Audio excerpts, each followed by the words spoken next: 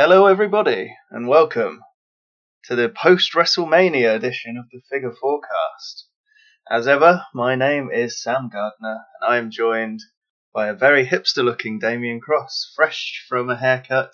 Hairdressers are open this week, glasses on, looking good. How's life treating you, Damien? It's pretty good. I've had a couple of days off post-Mania, so been able to get a haircut. And just to be clear, these glasses are blue light blocking glasses. I don't now just randomly need glasses, just in case anyone's listening and is confused. But yeah, it's been a good few days. The hype from Mania is kind of wearing off a little bit, but you always get that kind of Mania energy when it comes to wrestling, so it's been pretty good. Yeah, definitely. The Monday Night Raw after WrestleMania has definitely took a bit of the shine off of WrestleMania, shall we say, and brought us back down to earth big time. But we'll talk about that in a little bit later.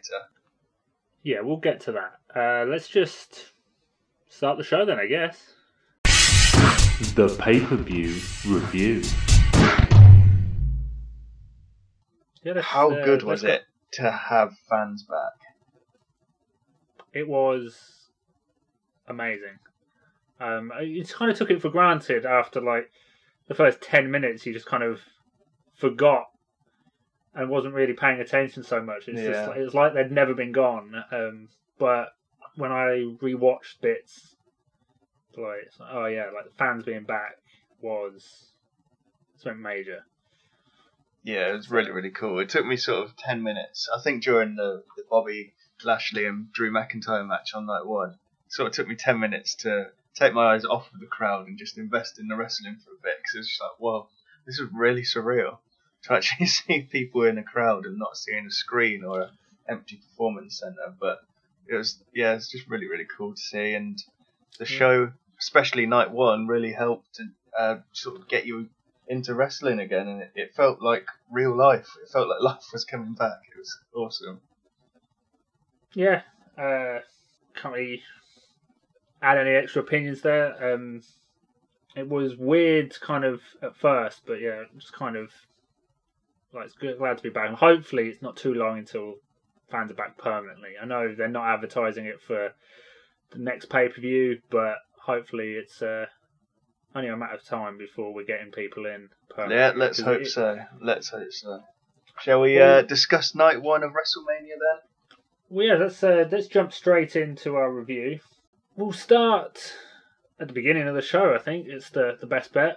We'll do a little bit more of a speedy review than our previous kind of pay-per-view ones. I'm hoping everyone listening has watched WrestleMania, because it's the one pay-per-view a year. If you're a wrestling fan, you should be watching.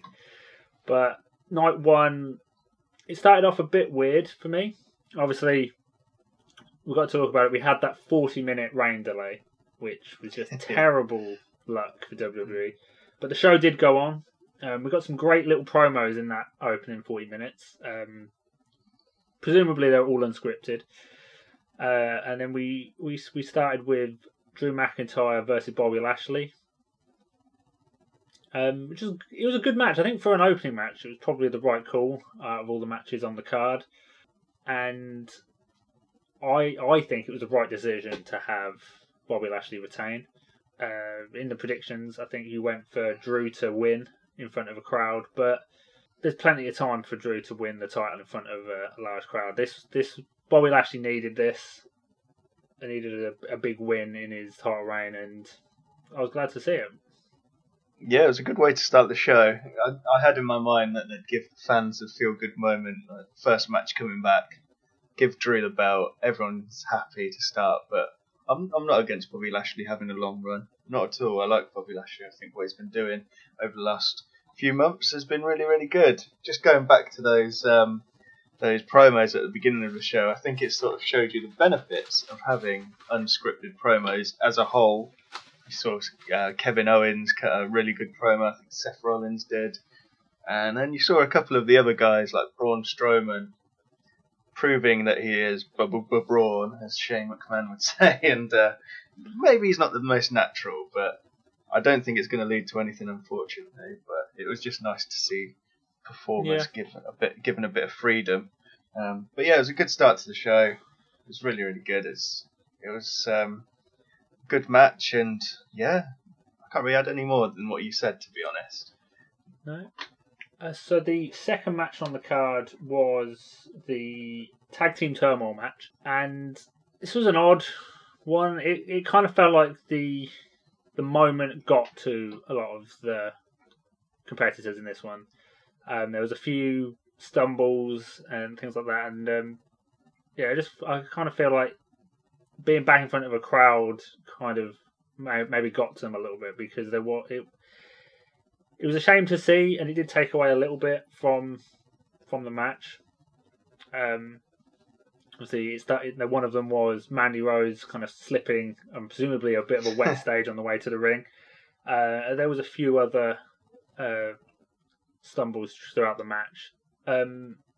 Not really sure what kind to add. This obviously led to a Tamina and Natalya win to go on to face the champions on night 2. Based on what happens on night 2, was it the right result?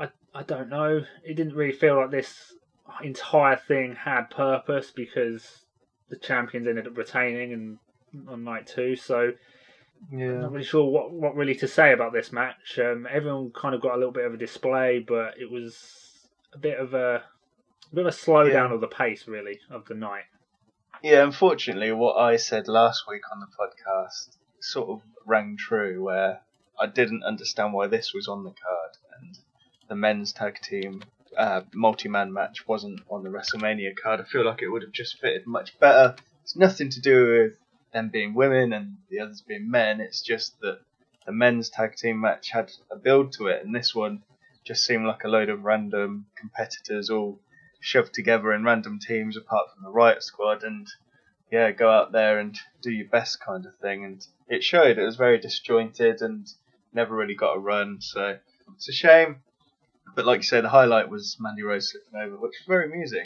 But for me, the highlight was Billie Kay. She That's was very true. Pairing with Carmella, and I don't know if anyone noticed this while watching, but she was mimicking a lot of Carmella's mannerisms and moves and stuff. And at one point, Carmella hit I think it's the Bronco Buster into the turnbuckle. I can't remember who it was on, but for some reason, then Billie Kay just kind of waved her crotch at them, like as if she was doing it as well. But from the position she was in, her attempt was just to kind of vaguely wave her groin about, which it had me cracking up when I noticed it. So a little bit of humour goes a long way in wrestling, and that was just a weirdly funny moment. But not too much to say about the match. We'll talk a little bit about the second match when we get to night 2. I think we then picked it up in probably one of the better matches of the night, Cesaro versus Seth Rollins. Two tremendous performers. So this was always going to be a good one. Cesaro getting the win, and it feels like they might be giving him a bit of a push. So hopefully that does lead to something. Big win finally, it sort of showed his superhuman ability in the ring. That helicopter spin that he did without even using his hands to hold Seth Rollins on his shoulders was awesome. Seth Rollins doing a corkscrew frog splash, I guess you could describe it as. That's something, like I said to you when we were watching it, I don't think I've ever seen, and maybe didn't look like the most technical move, but I think it's probably harder than it actually looks to do. But it was just fresh, and it looked awesome, and it's everything you expected from this match, and possibly even a little bit more, I'd say. Both amazing competitors, exciting match, technical match, all leading around the swing, bit of comedy in there. Couldn't get any better for me between these two. Really set up the second kind of half of the show as well. It was a slow build to the event overall. Nothing against the first 2 matches, but this is kind of where it really started to feel like a mania. We then moved on to the New Day versus AJ and Omos for the Raw Tag Team titles, and I obviously had expected the New Day to retain. I thought there was a little bit more of a story you could tell with that, but WWE went with probably the more obvious choice, with AJ and Omos winning. Omos looked pretty good in his very good. Yeah, it was kind of it was dominant good. kind of role, and just looking now, it's made AJ Styles the 32nd Triple Crown champion and 22nd Grand Slam champion in the WWE. And he's also the only wrestler to win it in both WWE and TNA. So he is a two-company Grand Slam champion. Yeah. I think it's well deserved as well. He's probably one of the best of definitely one of the best of our generation in terms of wrestlers. So I really like the way that they built this match as well. AJ starting and Kofi and Woods cutting off the ring. They even said halfway through the match, "We're cutting off the ring, baby," and it was really good. And the looming threat of Omos being there for Kofi and Woods, and when he finally got in, absolutely destroying both of them. And the pin at the end as well, with just his foot on Kofi's chest. He looked really, really good. I like that big man finisher at the end where he sort of picks them up by the neck and just drops them on their head. I don't think I would have booked this match any other way. I predicted Omos and Styles to win, and it was just all good stuff. Really, really liked it, and hopefully they can get a bit of a tag team division going on Raw now because it's been lacking. We'll see what happens. Hopefully, we'll see what happens over the next few weeks or so. But very entertaining match. Then we'll move on then to a match that we was kind of expecting to be a bit rubbish, which is the Braun Strowman versus Shane McMahon match inside a steel cage. We really kind of thought this wasn't going to be very good, but I was pleasantly surprised by what we got, especially the ending, and I feel like that's what we need to talk about. Shane McMahon getting thrown off of the top of the cage, doing like this crazy flip, landing, like back bump in the middle of the ring. I wouldn't want to do that, so like hats off to Shane for doing that one. Yeah, I've seen a lot of bumps, but like flat onto the ring is quite a big bump. Like going to the announce table and stuff, they can pad out the announce table. You've got something to land on, but just flat onto the ring is gonna hurt. I'm not in a WWE ring, but I've stood in a wrestling ring, and I wouldn't want to drop off of the top of a steel cage onto that. Like no, definitely not. It was the annual "Let's try and kill Shane McMahon" spot, wasn't it? That they do sort of every WrestleMania. Yeah, this match was a match of two halves. Began pretty meh for me, but as soon as Braun ripped off the side of the cage and lobbed Shane off the top, yeah, that's what I want to see. So that's all I've really got to say about that match. Yeah, it kind of gave you the moment you wanted to see, and hopefully we can move on from dumb Braun. But hey, you kind of need those kind of moments at Mania of just that kind of visual moment, and Shane getting thrown off is definitely one of those that you can replay a little bit over the next year for like Braun highlights, and it did what it needed to. This is going to be an interesting one to talk about. The Bad Bunny Damian Priest tag match versus Miz and Morrison. Fully expecting this going in to be one of your classic celebrity wrestler matches where they hit a splash, they get like the heel team kind of keep them away from their tag partner for half the match. They hit a few moves, and then their tag partner hits their finisher, and you get a win. And that would have been fine. It wouldn't have been too much, but that's kind of what we expected, and was really not what we got at all. Very few celebrity guests in WWE have kind of taken to a wrestling match as well as Bad Bunny did. Miz and Morrison made him look amazing in this match, so hats off to them for making him look as good as he did. I don't think we've ever seen a celebrity hit a Canadian destroyer.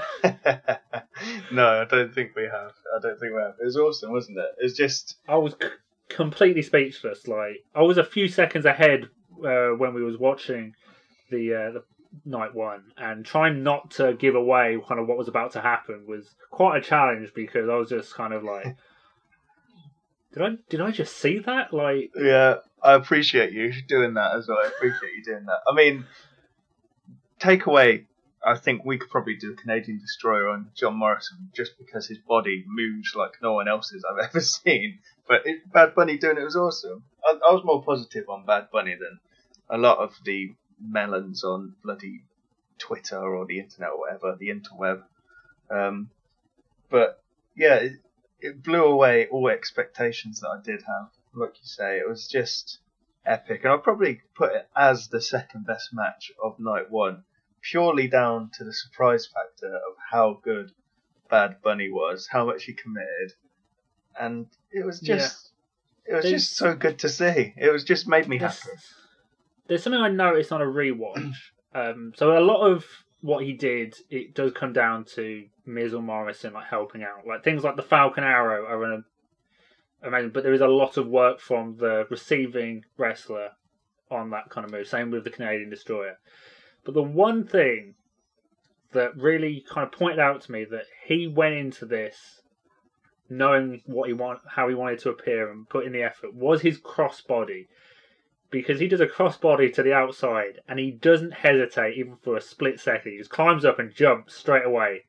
And it's half the time wrestlers aren't that confident about doing it. You see, there's Nia Jax hits a crossbody off the top rope on night 2 and she hesitates for a while trying to we said this on the night, didn't we? Kind of psych herself up. But Bad Bunny, he just climbed and jumped. There was no hesitation, and that takes some guts, like it does. Do another thing that I do want to mention is his selling as well. His selling was so good, right? It legit looked like he was in pain, and it put like half of the NXT trainees to shame with the selling that he was doing. He's been training 3 months, and he was that good. He just gets it. I think he just gets it. He's clearly a fan. He knows what he's doing, and that's what happens if you commit. And hopefully any celebrities that we have in the future, I feel like we might be getting a Logan Paul thing in the future. Hopefully they commit the same kind of effort to learning what they need to do, like the selling as well as just kind of the way you need to portray yourself in the ring. That's really I like Logan Paul stuff. On second night as well. I thought he was good. We'll get to that, but I thought he was good. Yeah, he played his role perfectly well. But let's get into the main event, shall we?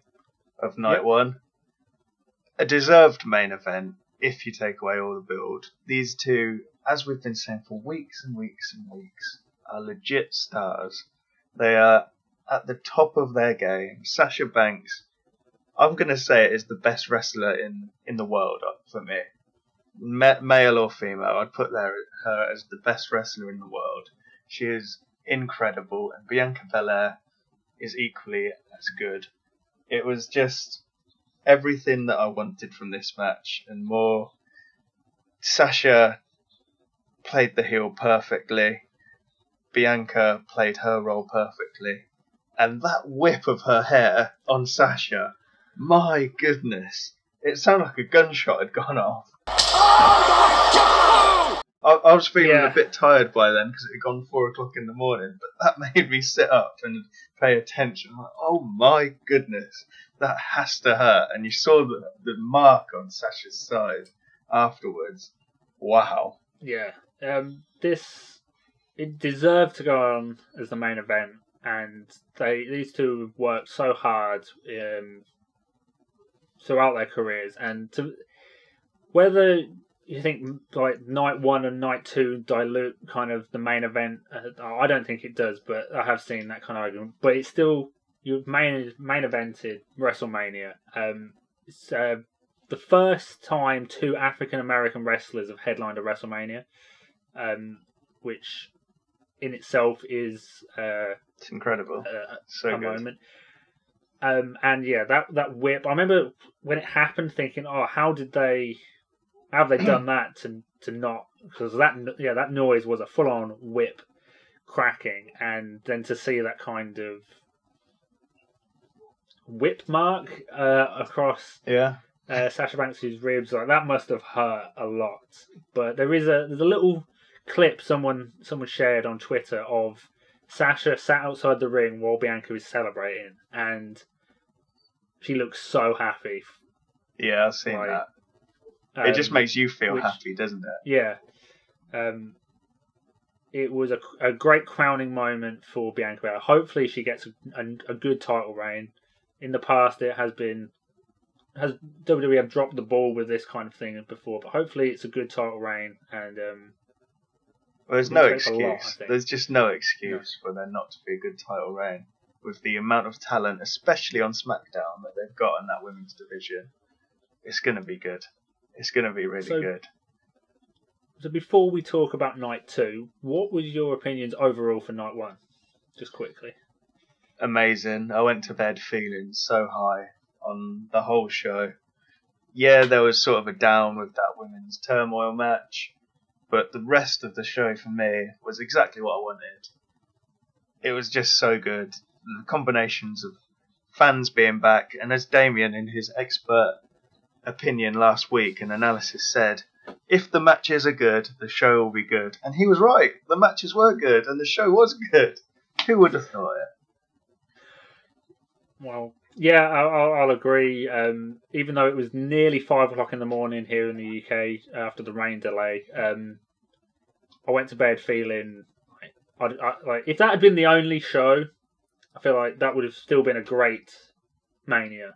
Yeah, definitely. Now, night 2, just before we go through all the matches, I was a little bit less hyped on.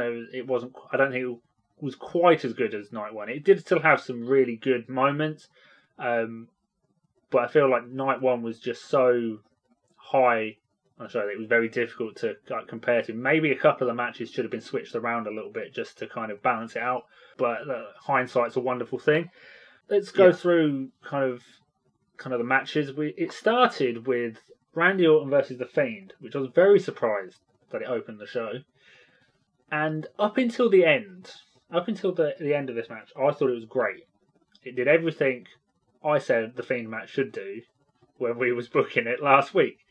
The Fiend came out through a box-like structure, as was amazingly called by Michael Cole. Oh, goodness. How WWE is that? A box-like structure? He's gone kind of back to... the Fiend has been healed. He's kind of got a new attire, and it was very much like a Fiend match has been before, which is kind of what we needed it to be.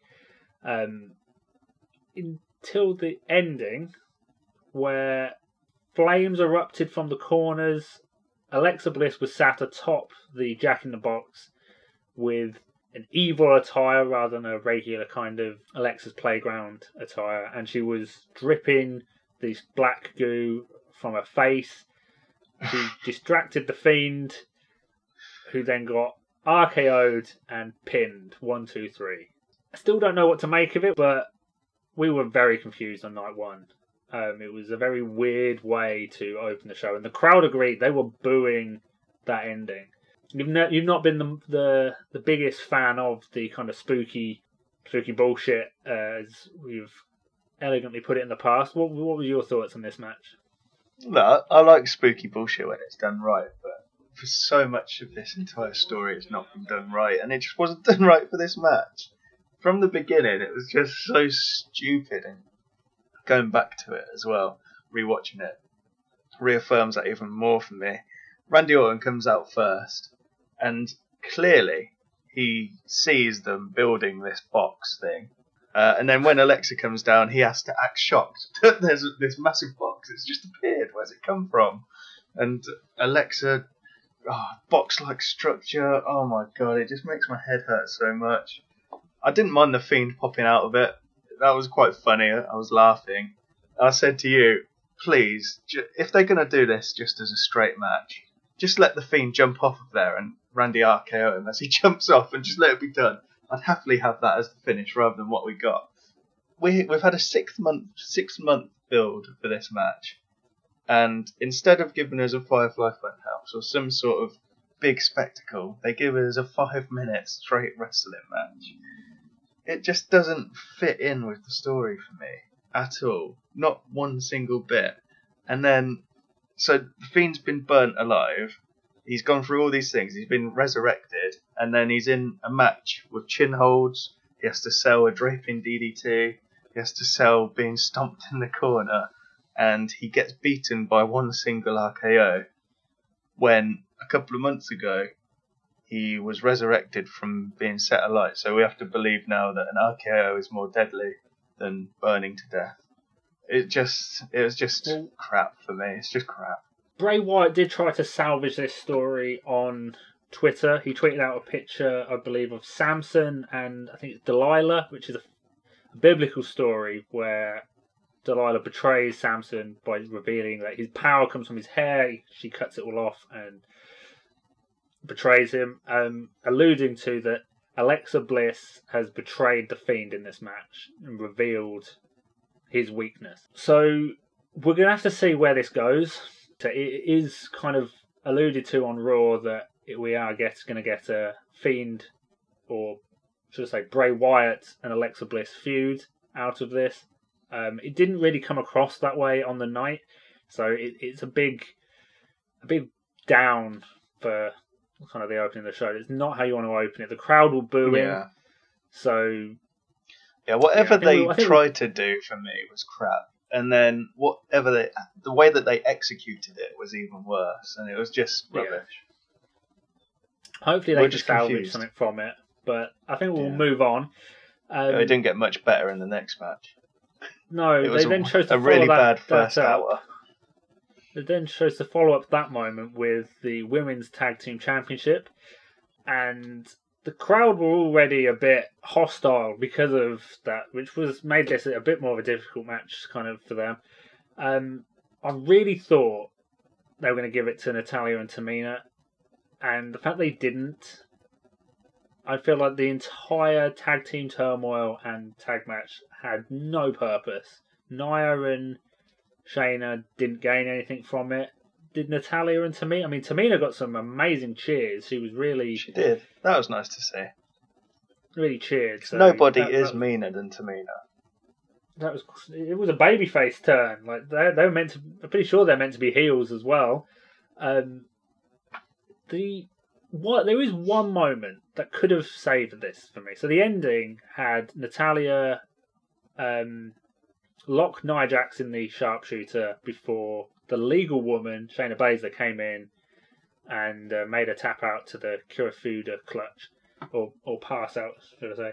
This match, I think, could have been saved if Nia Jax, despite not being the legal woman, had tapped out before Shayna made the save. Because at least then, it makes Natalya and Tamina look strong. It was just the fact they missed the tag. I think that would have saved it. Just a simple moment. They did it with Daniel Bryan and Roman Reigns a few weeks ago with him making Roman tap, but it didn't matter because the ref didn't see it. And that gave a reason for Daniel Bryan to then be in the main event. It made Daniel Bryan look strong because he beat Roman Reigns, but the ref didn't see it. Why didn't they just do that here? They wouldn't have made the tag champs look. They don't need to be the champions to look strong. They dominate most of the matches, so it would have just given the challengers something out of this match and given a purpose to the fact that they had 2 matches on WrestleMania. Yeah, but we got nothing. Whilst I agree with that, in sort of isolation in a match, that would be fine because it continues the story.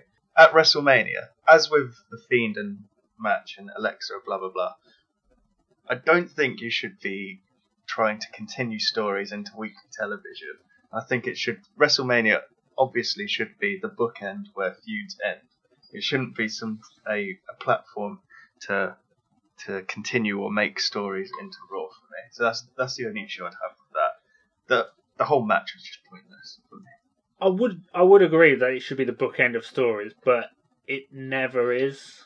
So you need to stop pretending that it is the argument of that it should be where stories end, but it never is. So I think we need to stop pretending that always happens, because half of the matches on this card are going to carry on those feuds.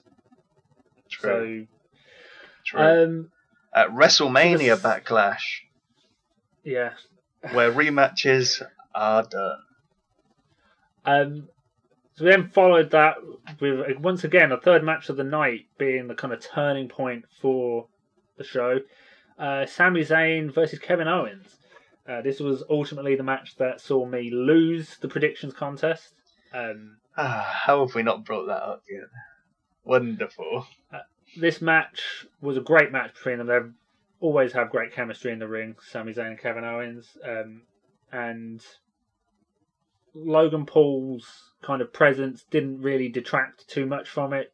Twitter was hating on this so much, on his presence so much when this was live. And for me, it was all worth it just for the ending of Owens hitting the stunner on Logan Paul. The match was great. I kind of wish Sami Zayn had won just to kind of... because he always loses. Like, it would have given... Fits into his conspiracy, man. It does, but I feel like you could have worked that story with him winning. And I said, I think last week, that if he wins with a crowd, but when there's no crowd, he always gets screwed over. You can build that in, and that would have been a good thing. But that's just a personal preference, mainly because I predicted Sami Zayn to win. But what I will say is Kevin Owens is crowd work after the match. So Logan Paul lifts his arm and he just spends the entire time looking up at the hand, and then he keeps looking afterwards. And we all know that something's going to happen. You don't put someone in the ring with a wrestler that does a stunner. You saw all the crowd get their phones out ready, didn't you? Waiting for that stunner. But he dragged that moment out like perfectly to kind of bait you into thinking it wasn't going to happen. And somewhat unique selling of the stunner. I don't think I've seen someone sell it in that way. At least nothing springs to mind. He does kind of like a flip forward and lands face down in the ring. So I've seen people liken it to being electrocuted, floundering like a fish. Either one's good for me. It was good. Yeah. And to all those it did people make me laugh. Go on. I would say it did make me laugh as it transitioned out of the match of just hearing Logan Paul be like, "Ow! Why did he do that?" Yeah. I was just gonna say to all those people on Twitter that were lamenting, that's being kind, Logan Paul's involvement in this match, they can go and suck a big fat dong, because I thought he was good in it, man. I thought he's been good in this whole story. He's played his part really well. His facials when there was a big move in the match were great, and I think at one point he sort of slumped into his chair. And then at the end of the match, that's what we're all waiting for. Logan Paul to get stunned. He took it like a champ. Job done. Here's your paycheck. Well done. Everyone goes happy. Yeah. And if it brought any extra attention to WrestleMania, I think WWE will be happy as well. So then the next match, this is the match that secured your victory, because we could have drawn, but you did win the predictions. Riddle versus Sheamus. I feel that there's not really too much to talk about in the match, but we've got to talk about the ending. A mid-air bro kick to a moonsaulting Riddle was so unexpected. We've seen things done before. If I remember correctly, Ricochet and Adam Cole did a in NXT moonsault kind of super kick spot. This was like the heavyweight version. Yeah, it was just as shocking. Didn't expect it to happen, and that looked like it hurt, because it split Riddle's lip open. You see him like kind of sat hunched up against the ropes afterwards, and it looked like he took that on the chin. So, I mean, Riddle's a former MMA fighter, so he's taken hits before he knows kind of how to do it, but still, it's not the sort of thing you need to do in WWE. But fair play for him to. Yeah, there was a big knee as well earlier on in the match where Riddle flipped over the rope and Sheamus just kneed him in the chops as well, which looked brutal. But yeah, it was just hard hitting. Everything you'd expect from these two. I finally got what I wanted: Matt Riddle to get his head kicked into Rose Ed.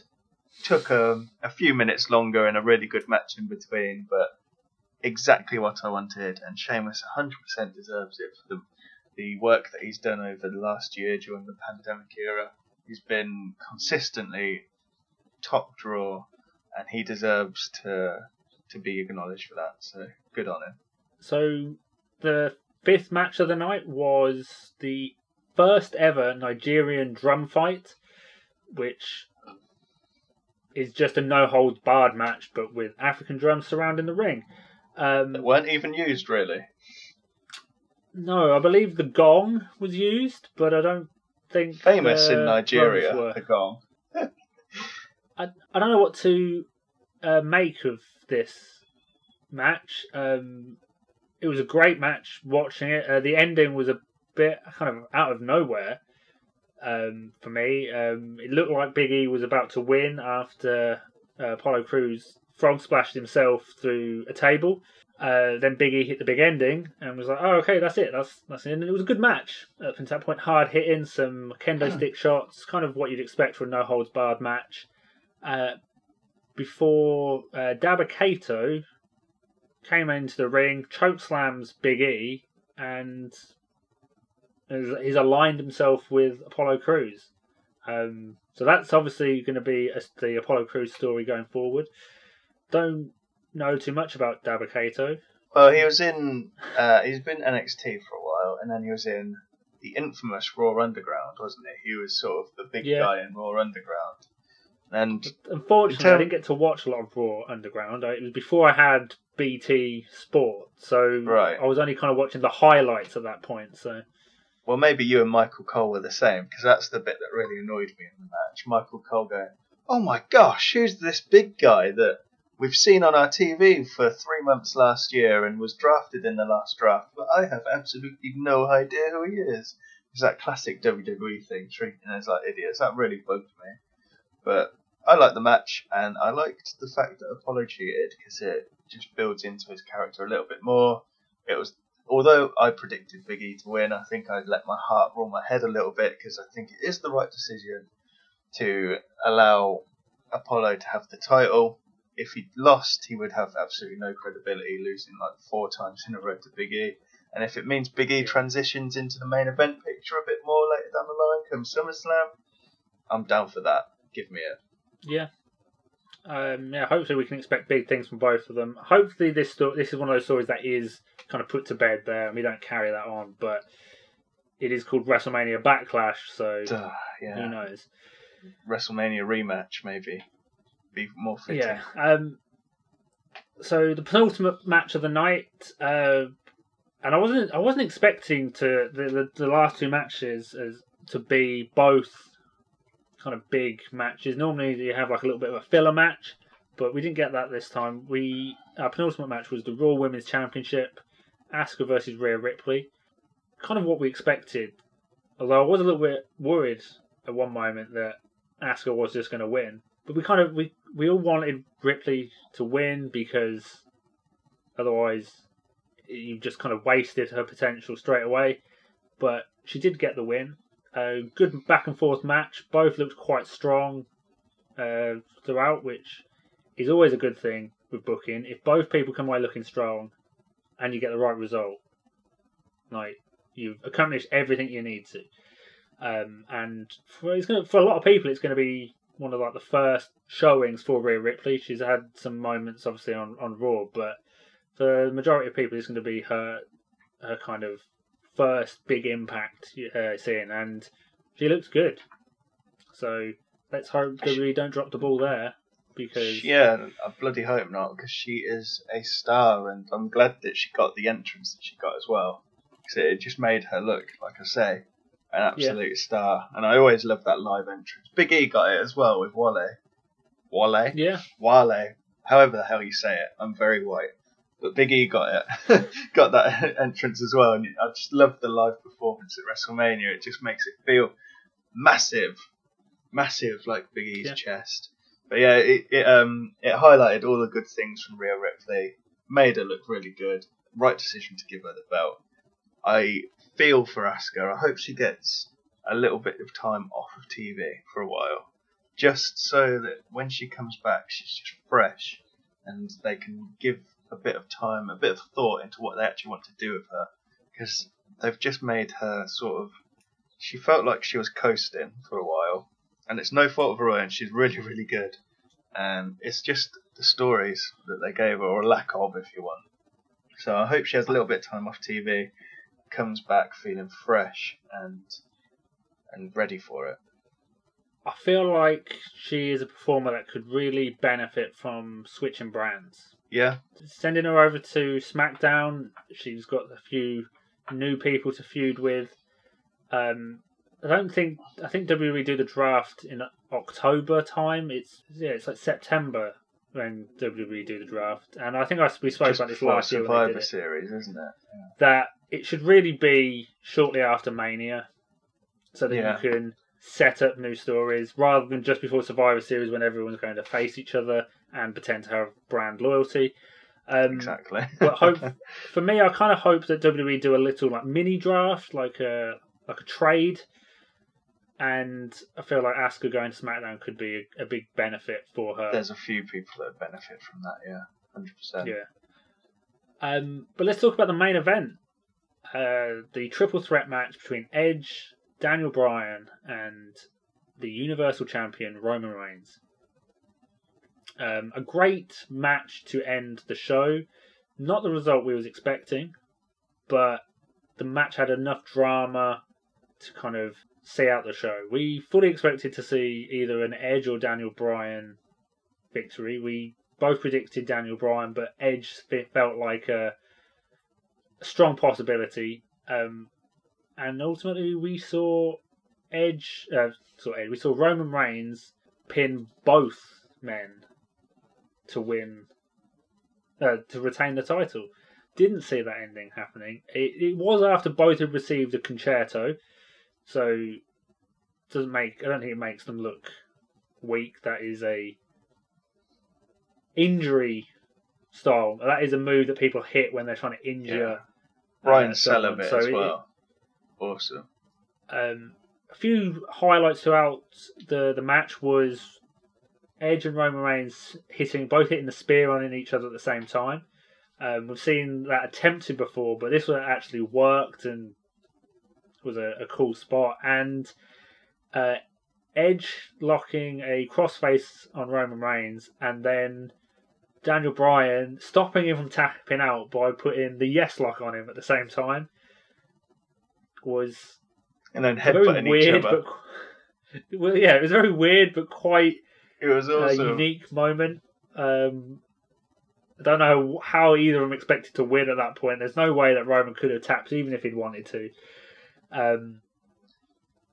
But yeah, I thoroughly enjoyed kind of the match. Didn't get the result I wanted, but doesn't really take anything away from it. Great way to end the show, I think. And it is a story they are going to be continuing. I don't know if you've seen on Twitter, but someone tweeted out to say, well, Daniel Bryan was at the bottom of the pile, Edge was on top of him, so Edge pinned Bryan. Edge should be the champion. And Adam Pearce responded to it, and then the referee responded to it saying that I made the decision, what I say goes is final, before Adam Pearce saying, you need to come see me on Friday to talk about it. So they are going to touch on this kind of ending as being a little bit divisive.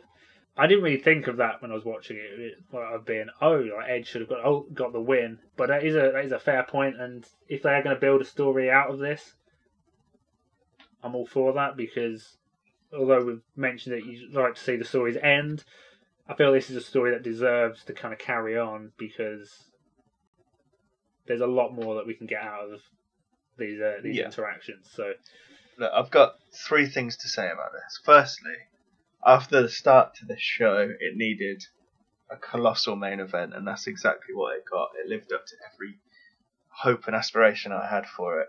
Secondly, another spot in the match, which was just mind-blowing and awesome and incredible, was Edge doing a crossface on Roman Reigns with a chair leg that fell off.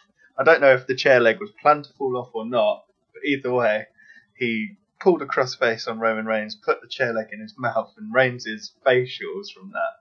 It was just so cool. And thirdly, I have Roman Reigns retaining his title until next WrestleMania. I'm gonna say it out there now. I believe that's gonna happen. Where is next year's WrestleMania? Texas. And who's been advertising next year's WrestleMania? A certain Stone Cold Steve Austin. Stone Cold's return. Roman Reigns faces him. Roman Reigns beats him. And then retains the title to the following year's WrestleMania. So he holds it for nearly 3 years. And where's next year? 2023's WrestleMania. It's in Los Angeles. Who is the biggest Hollywood star of them all? It's a certain Dwayne "The Rock" Johnson, Roman Reigns' cousin. It's going to happen. I'm going to say it's going to happen. He's retaining that title that long. You think he's going to hold the title all the way to WrestleMania 39? That's what I want to happen. A 2.5-year title reign will be a very difficult thing for WWE to pull off. They've pulled off some long title reigns. They've had a few in NXT, and Walter in NXT UK has held that title for 10 years. About 2 years, I think. But they are not main card WWE, and the Walter one is kind of because NXT UK stopped during the pandemic. But I don't have faith in WWE's ability to book a 2.5-year title reign without it getting stale. But if they can do it, I'm all for it. But I definitely don't see him facing Stone Cold at next year's WrestleMania. I don't think there's a chance of that happening. I mean, it could be done, and I'd love to see it. In that Chris Jericho interview, there was sort of a flicker in there. Chris Jericho mentioned something about Stone Cold asked Jericho, when do you see yourself retiring? And Jericho said, well, you always told me, Steve, that whenever you think of yourself as a parody or something like a shell of yourself, that's when you need to stop. And when you look back, you look at Stone Cold's face when Jericho says that, and there was just a sort of glint in his eye that kind of said to me, one more match. He's in such good shape. He's probably in better shape than when he was wrestling. I think it could be done. And if it's ever going to happen, it's going to be next year's WrestleMania. Texas, full stadiums, touch wood. Oh, man. It could happen. It could. I just don't really see it myself. But, hey, if it can be done and can be done safely, he's got a bit of a injury issue, I'm all for it. I wouldn't say no to a Stone Cold Roman Reigns match. That is one for the fantasy bookers. That is a wet dream, is what that is. It's the only way it can be described. We've talked a long time about WrestleMania, but what is your opinion overall for both nights? Where does this sit, do you reckon, in terms of WrestleManias? Both main events up there for best WrestleMania main events that I can remember. They were just both really, really good. In terms of the show as itself, I think my opinion's a little bit skewed because of the significance of it with fans returning. But I loved it. Yeah. I loved it. There was a couple of blips in there with Fiend bollocks and the women's turmoil thing, but as a whole, excellent. I loved it. I'm sad that it's over. I think it's a top tier Mania for me. It was missing that one special something to really put it up there with some of the best ever. But yeah, it was definitely a top tier Mania. And because I lost the predictions contest, I will be watching every single WrestleMania over the next 9 weeks, I think it is, 4 a week minimum. That's going to be terrible because there's not a lot of time free at the best of times. So, great! I'm so happy that I won this one. I'm not entirely sure how the review process will go for a video, because I'm not just going to record myself watching 100 hours of wrestling. I don't think anybody wants to see that. I think what you're going to have to do is take a picture of yourself in front of the screen with it on and write a little review of it on Twitter. Yeah, I think we'll do some Twitter reviews, and maybe to end it, I will rank every single WrestleMania based on my opinion of which one was best, and have a 1 to 37 rank, and we'll make a video out of that. But yeah, that was our WrestleMania review. It certainly if you've got was. any different opinions, you can let us know. We'll give you the socials at the end. But let's move on to the rest of the show. Wrestling news. Well, this is a new segment for the podcast. We're going to be covering some of the wrestling news each week. We kind of keep up with everything on Twitter, but you guys listening may not, so we're kind of going to give you that information. Unfortunately, we have to start this week on a big negative for news, as 9 WWE superstars have been released from their contracts.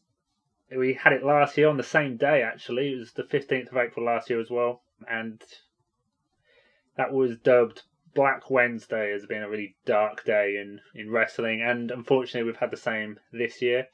I will just run down some of the names that have been released, who we don't know where they're going to turn up, but nowhere in the next 90 days, as it is, I believe, confirmed that all of these have no compete clauses. But the names are Mojo Rawley, Wesley Blake, Bo Dallas, Kalisto, Tucker, Chelsea Green, Mickey James, and then the big ones, Peyton Royce, Billy Kay, and Samoa Joe. Now, kind of, what were your thoughts on this, Sam? Yeah, for me it wasn't so much the names that were released.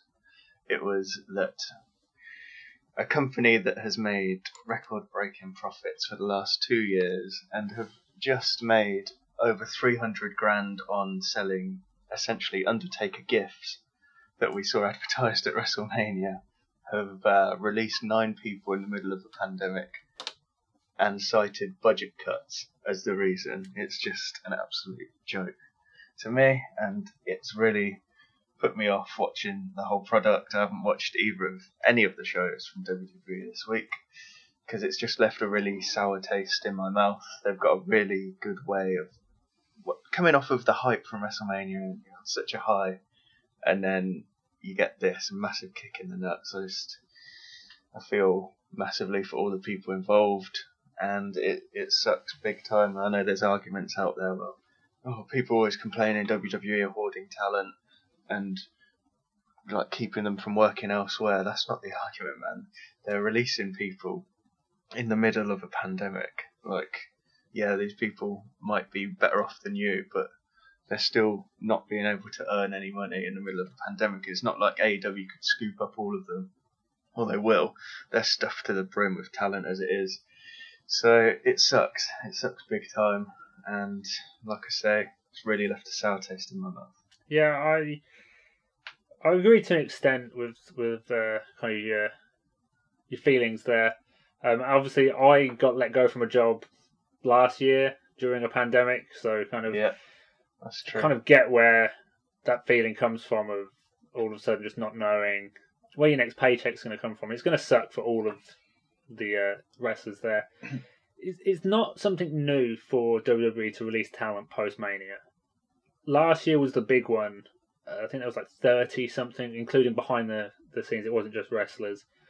But they've kind of done it every year. In fact, we tweeted out a little snippet of a CM Punk promo where he was criticising them for releasing superstars, and that was 10 years ago.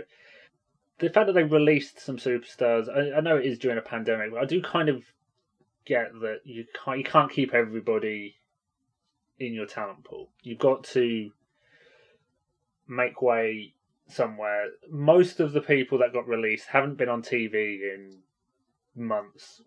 They're not being used, and I feel like although they've got the 90-day no compete clause, it's going to be better for them if they can then go off to another promotion.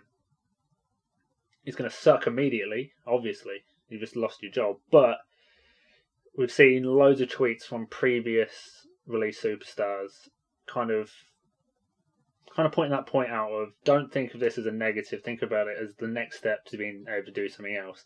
So many that got released last year have gone on to do some great things in other promotions, and you kind of hope that most of these, if not all of these, will be able to achieve kind of similar success. There's a lot of promotions that are having success at the moment.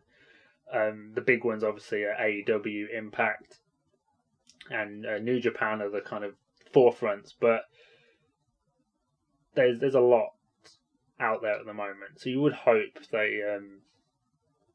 they could do it. Same budget cuts is a terrible thing. Like as you went through there, like record profits for the year, like. Yeah, that's the thing that really grates on me. Budget cuts. If you're going to release people, just say, literally, we've got nothing for you at the minute, and we don't see a future. Don't fucking call it budget cuts. As I said, the three that kind of stuck out to me were Samoa Joe, Billy Kay, and Peyton Royce. Just because they have been featured recently.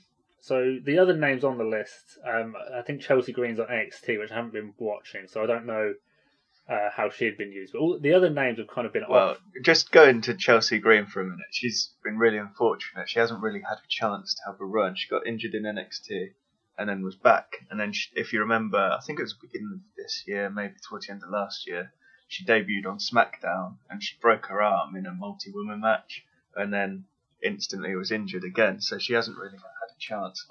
So it's a strange one for me that she was released because she, like I say, she hasn't had a chance. She's really young, and in Impact and wherever she's worked, she's shown really good potential. So it's an odd one. I forgot about that SmackDown moment. It was kind of a weird kind of story because she got injured. It kind of got swept away. Like, I'll pretend this didn't happen. But kind of Tucker, Kalisto, Bo Dallas, Wesley Blake, and Mojo Rawley have not been on TV much or featured prominently in a story in quite a while. So kind of to be able to get out and go work somewhere else may be a good thing. Hopefully they're financially secure enough to get through the 90-day no-compete. You'd imagine most of them are, but I just want to go back to some of the people that were released. Billy Kay, Peyton Royce, tag team that WWE split up. Yep. Tucker was in a tag team that was massively over with Otis, split up. Kalisto in a tag team, or a trio, Lucha House Party, split up. Wesley Blake was in another trio. It was split up for different reasons, but for the majority of them, they're in tag teams that WWE split up and then seem to have absolutely zero plans for them afterwards. And you're just like, well, you're letting these people go because, yeah, they've not been on TV. Maybe they're not the most over people. But a lot of them were over, especially the Iconics. Yeah. Massively over. Probably the best women's tag team. You split them up, had zero plans whatsoever for them, and then you're releasing them and going, yeah, well, we had nothing for you, or you're sort of not really doing the job at the minute. Shut up, you. Oh, I really want to swear, but I can't swear too much. The Iconics was a big shock. Obviously, they got split up and kind of were in limbo. It seemed like they had a plan for Peyton Royce. I think that was the idea behind them splitting up, is she was going to get a singles push, which I guess never materialised, as we can now see. Her promo, it was on like Raw Talk a few weeks ago about her potential. Now just it's a brutal thing. Like a couple of weeks later after that, and she's out the door. It does seem a bit coincidental, doesn't it? Like, she's trying to get herself over, saying she's not being used as well as she should be without saying that, and then she gets released. And Billy Kay has been a highlight of SmackDown for a number of weeks, and her entire gimmick has been about trying to find work effectively. That's the gimmick they gave her, of you're going to go around with your resume and try and get someone to partner up with you, and then less than a week, a few days after she succeeds in doing that, they go, and go and put those skills to use, like, because you don't have a job anymore. Very cruel irony. But it's weird because she was one of the highlights of WrestleMania and probably the only good thing of that whole women's tag team turmoil, elimination, whatever the hell it was. She was literally the only good thing. It's just, oh man, I just feel like smashing my head against the wall. And another reason this kind of was a problem for me wasn't even something to do with the releases. Now, if you have to make releases, okay, you've got to do it. Like, let's say there was no other way, no other thing, they had to release them. I don't like the fact that they sent Charlotte Flair out on Raw to give this whole promo. I don't know if you've seen it, but she gave this whole promo this week about you say I take away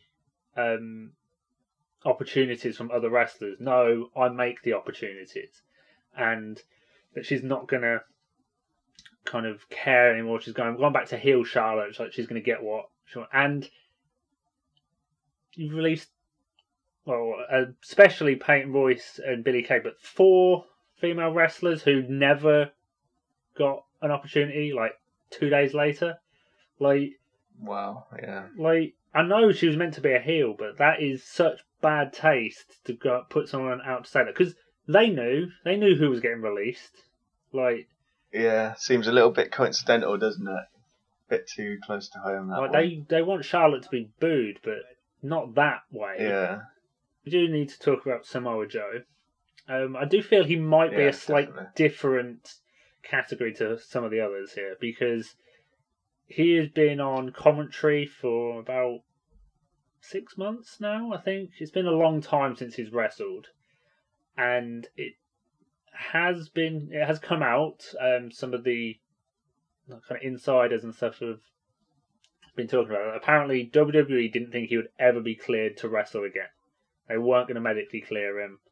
The timing is terrible. He was great at WrestleMania, but obviously on commentary, and then he got replaced. I kind of expected him to show up on Raw or SmackDown as like a new challenger. You got to feel if he wants to wrestle and WWE aren't going to clear him, that this has to be a good thing in the long run for him, because I reckon he could go to any of those top promotions we mentioned, Impact, AEW, New Japan, Ring of Honor. Easily. He could walk in and have a top feud because the eyes will be on him. He's got the in-ring talent and he can cut amazing promos. There is a story written for whatever company want to pick him up come July 14th.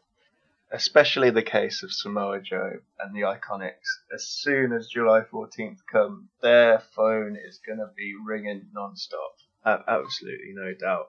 But yeah, Samoa Joe could literally walk into any single company in the entire world and be the top man there, or do any job that he wanted because he's that good. It's just such a shame that we never got to see him work to his strengths completely on the main roster. Yeah. There was glimpses of it on NXT, but yeah, it's just a crying shame. Like, do you remember the promo that he had with Brock Lesnar? Yeah. When Lesnar was champion, and he said something along the lines of, "Oh, don't look over there. Look at me in the eyes when I'm talking to you, or we can settle this right now." So he's like, "Damn, man, this guy could be the top heel in the whole company. It's just that good." He has an intimidating presence, a look that's fairly unique. There's not many guys that kind of have his build, so that kind of makes him stand out. And yeah, like it's a shame WWE didn't let him be his best, but hopefully now he can go somewhere.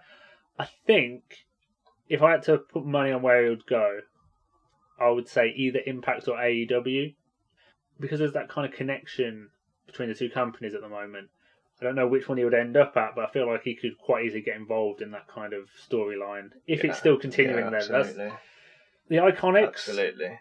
I hope they get put together wherever they go, but I don't know what you'll call them. Iconics is a WWE trademark, so you just drop one of the eyes. Do you give him a nickname? Yeah, maybe. Yeah.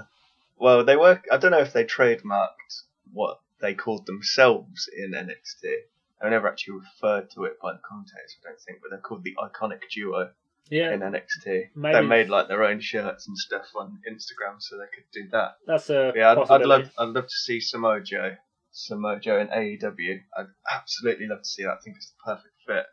And because of obviously Peyton Royce's connections with Sean Spears, they're married. I say connections, they're married. Who is in AEW? I believe that's a strong contender for the Iconics to go to as well, AEW, which I'd be absolutely for. I obviously don't watch much AEW, but is the kind of the Iconics something that would fit well within kind of the women's division on AEW? Do you think? Yeah. Their women's division was sort of lamented for quite a while as being really weak and not very well booked, but over the last 2-3 months, it's really, really getting stronger. You've got Britt Baker in there, you've got Hikaru Shida, you've got Jade Cargill who's coming up, Red Velvet, just to name a couple of them, and the Iconics would be a really good addition to that. They haven't really got any women's tag teams in the company, so I don't know if the tag team would work, but sort of a dynamic where Peyton is more of the wrestler. Let's be honest, she is a little bit better in the ring than Billy. Where Peyton's sort of the main wrestler and Billy's kind of a manager, kind of a tag team partner at the same time. I feel like that could really work in the company. She could be like one of the top stars there. So yeah, I could see it working big time. Well, I think that's kind of all we can kind of say about this. All 9, 10, I can't count, of those wrestlers they've all had memorable moments in WWE. Some a few more than others, but we wish them the best wherever they end up, and hopefully we don't have to report on any more releases. We did leave this a couple of days just to see if any more got added to the list, but hopefully that's it. Next week we can bring some positive wrestling news to this new segment. Yes. Yeah, let's hope so. Well, we do have a little bit of positive news this week. I know I didn't discuss it with you before this, but there's a light in the dark, and that is both NXT and especially AEW's ratings this week. So this is the first week where NXT has moved to Tuesday. So they have Tuesday, sort of the light shone on them, and AEW are on Wednesday. So they have no competition. And on Tuesday, NXT did, I think, 800,000, maybe 880 or something like that, which is a really good figure. It's sort of the top level figure that they were getting on Wednesday. So that was impressive. And then the news came out that AEW on the Wednesday did 1.2 million viewers, which is the second highest in its history, I believe. I think the highest may have been its first ever show. But that is just sort of higher than anyone would have ever expected, I think. Yeah. And it's not too far off the viewership that Monday Night Raw is getting. I think Raw is at 1.7, 1.8 at the minute. So it's impressive. And it was a good show. It deserved it. Yeah, that's pretty good numbers. You might imagine those numbers might adjust slightly over the next few weeks, as there's bound to have been some people that didn't hear about the switch. So there's probably some that didn't tune in on Tuesday for NXT that maybe would have, and perhaps some that went to watch NXT on Wednesday. Like, oh, it's not on, I'll watch AEW. So you're probably going to find some kind of fluctuation in those numbers, but roughly 1 million views each is good news. Yeah, time will tell, but it's all good news. Eyes on wrestling products, no matter what it is, it's all good. More people watching wrestling, the better. Yeah. Let's just briefly mention Friday Night SmackDown, where I haven't actually watched the show, as I mentioned, but Pat McAfee is now on commentary. Is it a full-time role, or is it just a one-off with Michael Cole? They didn't really address it too much, but I feel like it's full-time. Because obviously there's a new commentator on Raw as well, who I heard was a bit of a duck out of water. A little bit, but I kind of enjoyed that to an extent. A little bit of his commentary was good. His kind of following of WWE could do with a bit of work, but I reckon that's a positive because it's kind of the unknown. The new viewer might Yeah. gets it. He's asking the questions that your regular viewer kind of might not know, which could be a positive. We'll see how it goes long term, but I kind of enjoyed it on Raw. I haven't watched enough of SmackDown at the time of recording to kind of comment on Pat McAfee as a commentator, but he's pretty good so far. At least with the Raw dude, I think he's called Adnan something. Apologies if for whatever wacky reason he's listening to this. I don't know your name, dude, because I didn't watch the show. At the very least, it's a new voice, and it's not one of the sort of pot WWE commentators recycled. I feel a bit bad for Tom Phillips. Quite liked him. He seems to have just been binned off to do WWE specials, but never mind. But yeah, Pat McAfee, I loved everything he did in NXT. So that was positive him being on the main roster for me. Well, talking about Pat McAfee is a great opportunity for our transition into our final segment of this episode. Question of the week.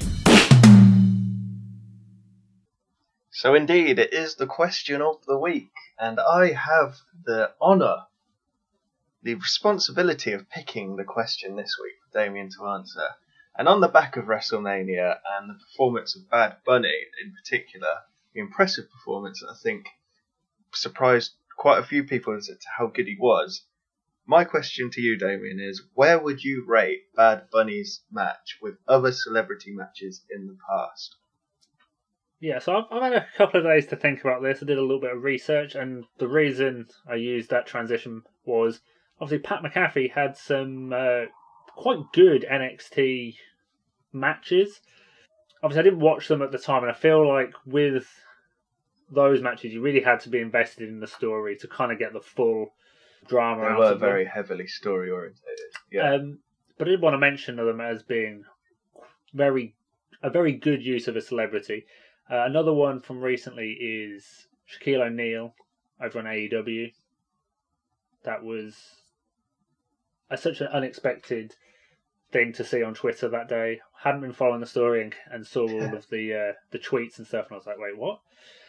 Having looked over some of the celebrity matches and things like that, I'm going to say that for me personally, and people are completely fine to disagree if they have a different opinion, but I've got to put Bad Bunny as top tier. Might not necessarily be the best, but for what we got out of it, like, it's a top tier involvement by a celebrity.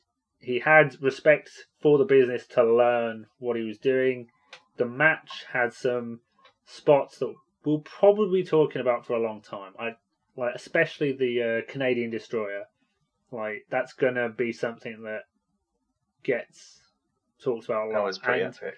That's kind of all you can really hope for from a celebrity involvement. So I'm going to say top tier. There is a couple I didn't look at specifically because of the forfeit for the predictions, where I have to watch all the WrestleManias. I do know that Mr. T is involved in some stories in the early WrestleManias. I didn't want to spoil that for myself, so I didn't watch any of them. So who knows? Maybe his is going to be phenomenal and going to be like the very best. But yeah, what I did see, I'm going to put it top tier, just because we didn't expect much. We kind of got a little bit each week of new stuff, and yeah, I think we're going to be talking about it for a while. It's kind of set the bar of the modern day. There hasn't been one on WWE main roster for a long time, like even close to it, I don't think. I'd completely agree. It was just for the shock factor alone of how good he was and how dedicated he was. Absolutely top tier for me. One of the better celebrity matches. May not be the best, but yes, absolutely one of the best. So for one of the rare occasions, I do completely agree with you here. So I think that concludes this week's podcast. I think so. It's a bit of a long one. Yeah, and it's felt like a very long week in the world of wrestling and WWE especially. From what started off as an amazing week coming off of WrestleMania, went to a turgid Raw and the horrible announcements of releases on Thursday, and then there was SmackDown. So it's been it's been a week in wrestling, so thanks for listening, everyone. I hope you enjoyed it, and we'll see you next week. Over to Damien with the socials. Yeah, as always, if you'd like to leave us a comment on anything we've discussed in this week's show, or if you'd like to follow along as I watch and review every WrestleMania, you can follow us on Twitter at Figure Four UK. We'll be posting updates there fairly frequently. You can also follow us on Facebook if that's your platform of choice at the Figure Fourcast. And we have a YouTube channel. Not much is on there at the moment, but hopefully there'll be some more stuff shortly, and that is the Figure Fourcast. Those are the socials we have at the moment. Hopefully you can join us over there as well. Thank you all for listening, and goodbye from us.